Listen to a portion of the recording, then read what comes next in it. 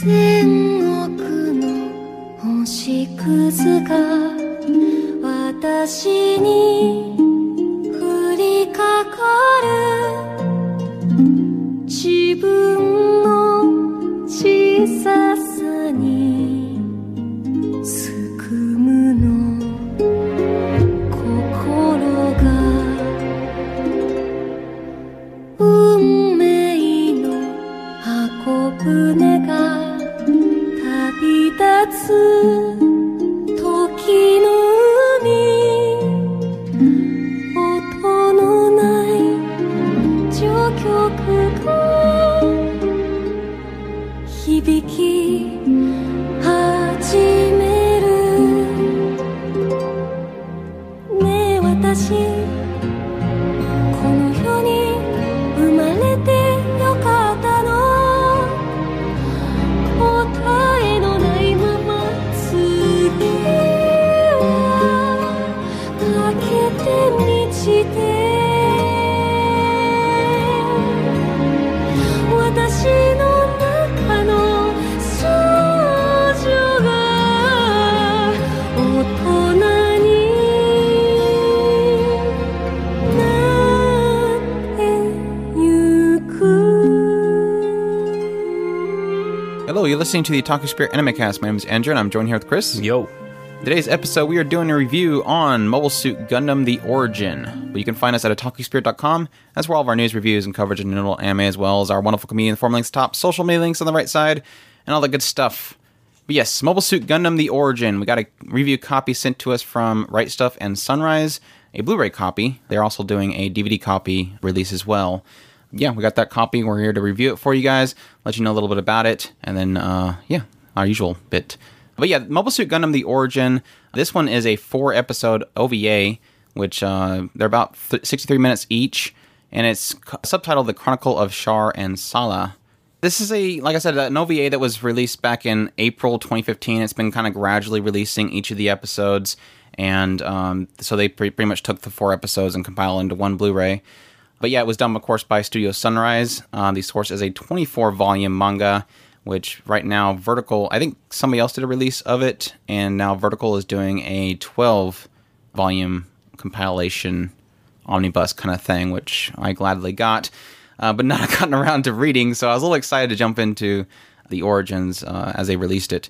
Of course, the original character and story is done by Yoshiyuki Tomino, but this manga series that was adapted from the original story of Mobile Suit Gundam was done by the mangaka Yoshikazu Yasuhiko, who is also the original designer of the Mobile Suit Gundam series, the character designer, and also did some work for Dirty Pair, so that's pretty cool. And the genres for this series is action, mecha, military, sci-fi, and space. So yeah, tell us, Chris, what do you know? There. This one, basically, for those that don't know, the original Mobile Suit Gundam series that was back in, 79, I believe? I think 79. So. That series covered, this was about 0079 in the Universal Century in this particular futuristic world where mankind has, traveled off into space and made space colonies where they live on. And at some point, this group that lets them know, calls themselves the Zeon, declares themselves independent from Earth and the Earth Federation, and they start a huge war, which turns into the 1-year war that is kind of all involved in that original series. What's cool about the manga, and of course, I'm assuming the manga, I haven't really be able to dig into it just far yet, but what's cool about this series in particular, The Origin, is it's basically jumping all the way back to, the childhood of Char Aznavour, who, if you've watched the original series, Char Aznavour was, one of the biggest villains of that series, and he kind of progressed on into the rest of the original UC Gundam series as a common staple in the series.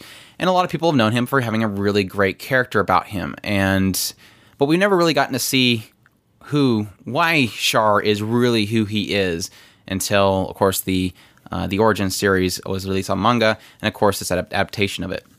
What was weird that I kind of noticed was I've jumped in the first volume of the manga, and it was really jumping into the same time frame as the original series. Apparently not until the 6th volume or so is where they finally jump back into Char's backstory. But when they're adapting this particular series into an anime, it seems like they're jumping right into that backstory, and they're going chronologically. So we're starting from Char's childhood. It starts back in 0053. So, like I said, the original series was 0079. This is 53. It's right at the point which Side 3, the Zeon Daikun, is about to announce that he is declaring independence from the Earth Federation and Earth. And right then he gets assassinated, and then it goes into Char, well, as he's known at the time as Casval.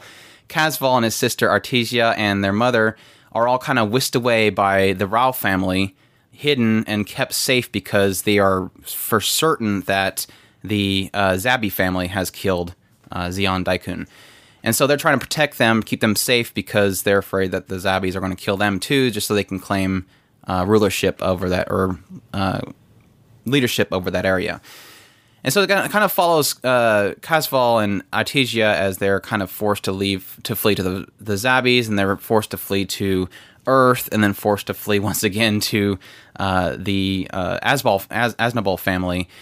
And that's when you kind of get into where Casval joins the Zeon and, works his way into the system. And that's where we basically start with the original series. We're starting where, okay, how did we get to the point where this guy who obviously hates the Zeon, and the Zabi, really technically the Zabi, who hates the Zabi, why is he joining league with them and helping them fight the Earth Federation? So this really gets into the juicy details of how he got to that point. And that's what kind of really makes it excellent, in my opinion. So what do you want to start off with? Because I'm assuming this is going to be a gush fest. I mean, for me, pretty much. I was debating it in my head. I mean, this show was easily jumped up on my favorites. I mean, I'm debating on whether or not I want it to be better than War in the Pocket or not. I mean, that's how much I loved this show. Now, you could pass it off as having Lolly Sayla, so that's possible, but I think it's more because it just has so much in this that is just characters and how they develop through the course of the storyline into who we see in the original Gundam. From all the Zeon characters all the way across the board, you got throwing in, just for the fun of it, you've got a couple of where a character shows up and out of nowhere, and you're like, cameos. Yeah, you got cameos all over the place. Ramba Ral, having an explanation of who Ramba Ral is and why he is in his place. Lala, I wasn't even expecting to have some kind of explanation of who Lala is. It's in here. This show has everything you've wanted out of Gundam. Yeah, I actually knew that the Lala stuff was coming. What I didn't expect was Zena Savvy, showing her and how she met Dazzle. That was really, really cool. Of course, that has me geeking out because I've watched Unicorn. But it's like the original series, we loved Ramba Ral, and it was like he's like transcended even further, if you can expect that, as Ramba Ral was like just epic. He was just Chuck Norris. He was unstoppable. He was just a great character. I loved his, and that goes to the point of the series altogether. Because granted, it was like a 70s show. It wasn't really something that's going to knock it out of the park in regards to characters and interactions. But yeah, like you said, getting the kind of stories to all these characters. But not only that, getting characteristics added to them, getting personality added to them, humanizing a lot of these characters that I never really had any care whatsoever for them. Even like Guy Zabi, I don't like the guy, but you get more into him. Dazzle Zabi, humanizing him through and through. Cassilia, I loved seeing more of her, because she seemed like she was, even though she was violent in the original series, she was one of the more level-headed ones. She had a little more love for her family than most of the other Zabis actually did. Getting more into Garby Zabi. And now I kind of feel sorry for Garma. Because he really got, he got shafted in the original series, and now we get to meet more about him. So it's kind of like you hear about somebody dying, and then you going and meeting his entire lifetime. It's like, wow, I didn't want to know all this, because now I feel really bad. But yeah, like Chris said, I love seeing more of Lala. I'm sure we're going to get it's probably going to get more into detail with her later on, because technically Kazval is learning more about this weird happenings happen when they were together, and he doesn't quite understand it. And of course, we know what that is. So, but yeah, just excellent characters. I loved every single one of them. I feel so bad for a lot of these characters because, I mean, it goes with the territory of war, but more the fact of like, wow, that's why Char is the way he is, because he had a really screwed up childhood, and it just kept getting worse and worse and worse, and he really had no point which he could kind of sit still. And I was kind of pointing out to Chris, it's like, it really sucks because we're seeing Artesia upset all the time. She sees her dad die, and then all the other stuff that she kind of goes through. And you can constantly see Kazval right there as they're kind of mourning, and he never gets a chance to mourn because, their mother is too busy trying to console Artesia or whatever, or the fact that he has to be kind of the next in line as the Daikun, but he never really gets a chance to mourn, and so he's just kind of constantly put in a state of anger. And I love the drawn dagger comment about him. It's like I can't teach him anymore because he's like a drawn dagger all the time, and he had that throughout the entire thing. His little look of death. But a lot of really excellent moments as well. I especially love the point in which the Zeon military troops, the trainees, were kind of standing up to the Earth Federation, telling them to pick up these glasses. Thought that was an excellent scene, and Garma stepping up was just epic. Really, really great scenes in this entire series. And then to add to that, it looked excellent. I thought I was a little bit afraid of the series because I did peek in at the first episode when it was on Daisuke.net, and I was like, oh, here's the CG kind of stuff. But they do like a cel-shaded CG of it, and it's almost similar to something like Kizumonogatari, where it's CG, but it's so polished, it kind of works. So even though it was off-putting at first, I thought it was just excellent, and just great art, great design to everything. I kind of like, I really, really like a lot of the character designs. There's a few that I don't particularly care for, like, a lot of the Zabbies, but it just looks really, really beautiful all around, very, very polished, and was just really pleasing to look at. So, yeah, gosh. Anything else that we can really bring up? Yeah, really, really surprising. I knew there was something to do. There was something involving how Kazval got his name of Char Aznavour. I did not quite know. It kind of dawned on me the moment that they went to the Aznavour family. That I'm like, oh, that's right. That was a name that's kind of continuously passed down, and it's something that you see later on in another series that we really haven't gotten around to reviewing. But I technically did get around to reviewing, but like, just how he got his name was really cool. Technically, he had 3 different names. He had Kazval Daikun, and then he had Eduardo Mas, that was kind of cute. She kept on saying, his name is Eduardo. And then finally, of course, Char Aznavour. Well, it's like, and I wasn't sure if you wanted to get into it, the Minovsky thing. I thought that was a really interesting thing that they kind of dug into, and it was only surface level. I don't know if maybe in the later Origin episodes that maybe they'll get into that, but just having that out there is kind of interesting, because you always hear about the Minovsky particles, and you never really, it has something to do with how they're running, but you're not really sure how it all works into it. So it was really kind of cool to have that kind of dug into for once. I always knew that there was a Dr. Minovsky who kind of designed all this stuff, but I never really looked into who he was. So that was really, really cool to kind of get into him. And of course, Tim Ray, Amuro Ray's father. It was nice to kind of peek in with Amuro Ray. He's still a jerk. And Frog Bro is still amazing. I did get a kick out of the when we at some point Ramba Ral bumping into Haman Karn's mommy, and that was like, when are we going to see it? Getting this? There was never a Haman Karn mommy anywhere in the show. He's stuck on that name. One's a first name and one's a last name. See? Yeah, I guess you could claim that there might be something weird there, but no, there's nothing there, Chris. I've already looked it up because he had me second guessing myself. Oh, really? Yeah, there's nothing there, Chris. Fail. No, about the only real big reference we got was, of course we got Mirai. That was really cool. I did not expect to see a cameo from Mirai. Yeah, that one was kind of left field. Of course, Amuro kept popping up here and there. It's like he's just well magnet to Char. What was really kind of cool was that you could see the shifting of the characters in this main storyline. So you could see you were following Char, but you could see, okay, well, we're talking to this character and this is happening, and you understand, okay, this character is in the process of going to this place, and you could see where the characters were moving around. You understand what I'm saying? Yeah, because at some point they showed Amuro Ray as he was traveling to the side. So, yeah, which is the side that they go to when Ray is trying to produce what he's producing. But yeah, I thought it was cool to see.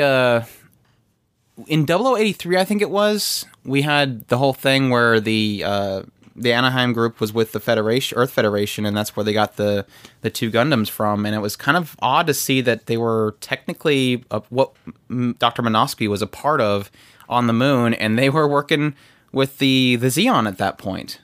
So they're obviously, after the events of what happens with the Gundam series or the 1 Year War, it's obvious they transitioned to working for the Earth Federation, which was really, really weird. I thought that was a interesting little plot point for the world itself. So, yeah, I loved the whole bit with Kazval working with Garma, not more working with, but more using Garma. Like, everybody that he's around, it's like, you be careful, because he's basically using you as a stepping stool.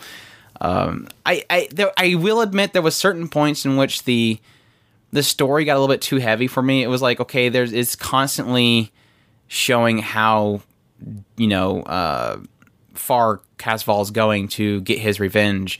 But of course, there's certain points where it kind of feels like, wow, it's hard to really cheer for somebody who's constantly just killing everybody. Everybody in his path, he will kill, because this is his only purpose. This is the thing that was destroyed of his, and his revenge is his feeling point. And it gets a little bit excessively kind of heavy in that regard, but of course it never really kind of brought it down, just because Kazval's just way too cool. Well, no, I think that shows you how much of a difference that Char has gone through. I mean, this has just added more to his nuance as a character, is him going from a goofy kid who was pampered to pretty much the darkest as you can go, to where he is in the later parts of the show, where he's actually bringing people together. I think Char is probably one of the, and we've said this before, he's easily one of the most interesting characters in the show as a whole. Yeah, but it's just one of those things where, like, especially with the barracks, when they were taking down the Federation barracks, it felt really like bad. Like, yeah, I agree. It was a slaughter fest. It was literally not even a contest. They were basically slaughtering the people there. And like I said, I understand it to the story's point. This is exactly something that they wanted to do. The uprising was something that they felt they had to do, but it just felt really dirty to kind of be cheering along with Kazval, and it's just really, really, it was a really dark situation. I was cheering for Garma. Yeah, I can kind of, you gotta, because you know where he's going. You have to. Another thing I really appreciated was, and this is one of those things where it kind of adds the nuance to the entire, I guess technically the 1 Year War span time of UC's timeline. I really did like how well they portrayed how necessary the ARC-78 was. Because, I mean, it got to basically the what it seems like, unless I'm mistaken, it seemed like it was like the first real battle of mobile suits. Like, this was the first skirmish that involved the mobile suits. And it felt like the Earth Federations were just getting their butt handed to them. And I'm like, at some point, I'm like, wow, this really hits home how important what Tim Ray and, of course, the Minovsky were kind of doing with the mobile suits, and how necessary the ARC-78 was. And at some point, Ray's like, look, we need to make this thing. And I'm like, yes, you seriously do need to make this thing, because you guys are getting your butt handed to you. And again, it goes back to our discussion during the Igloo review. Is like this whole change of the battlefield from just spaceships and lasers to these things that basically run circles around spaceships that destroy them in no time, and how necessary it was to kind of constantly upping their ante with that development. So, yeah, great stuff. More Lala.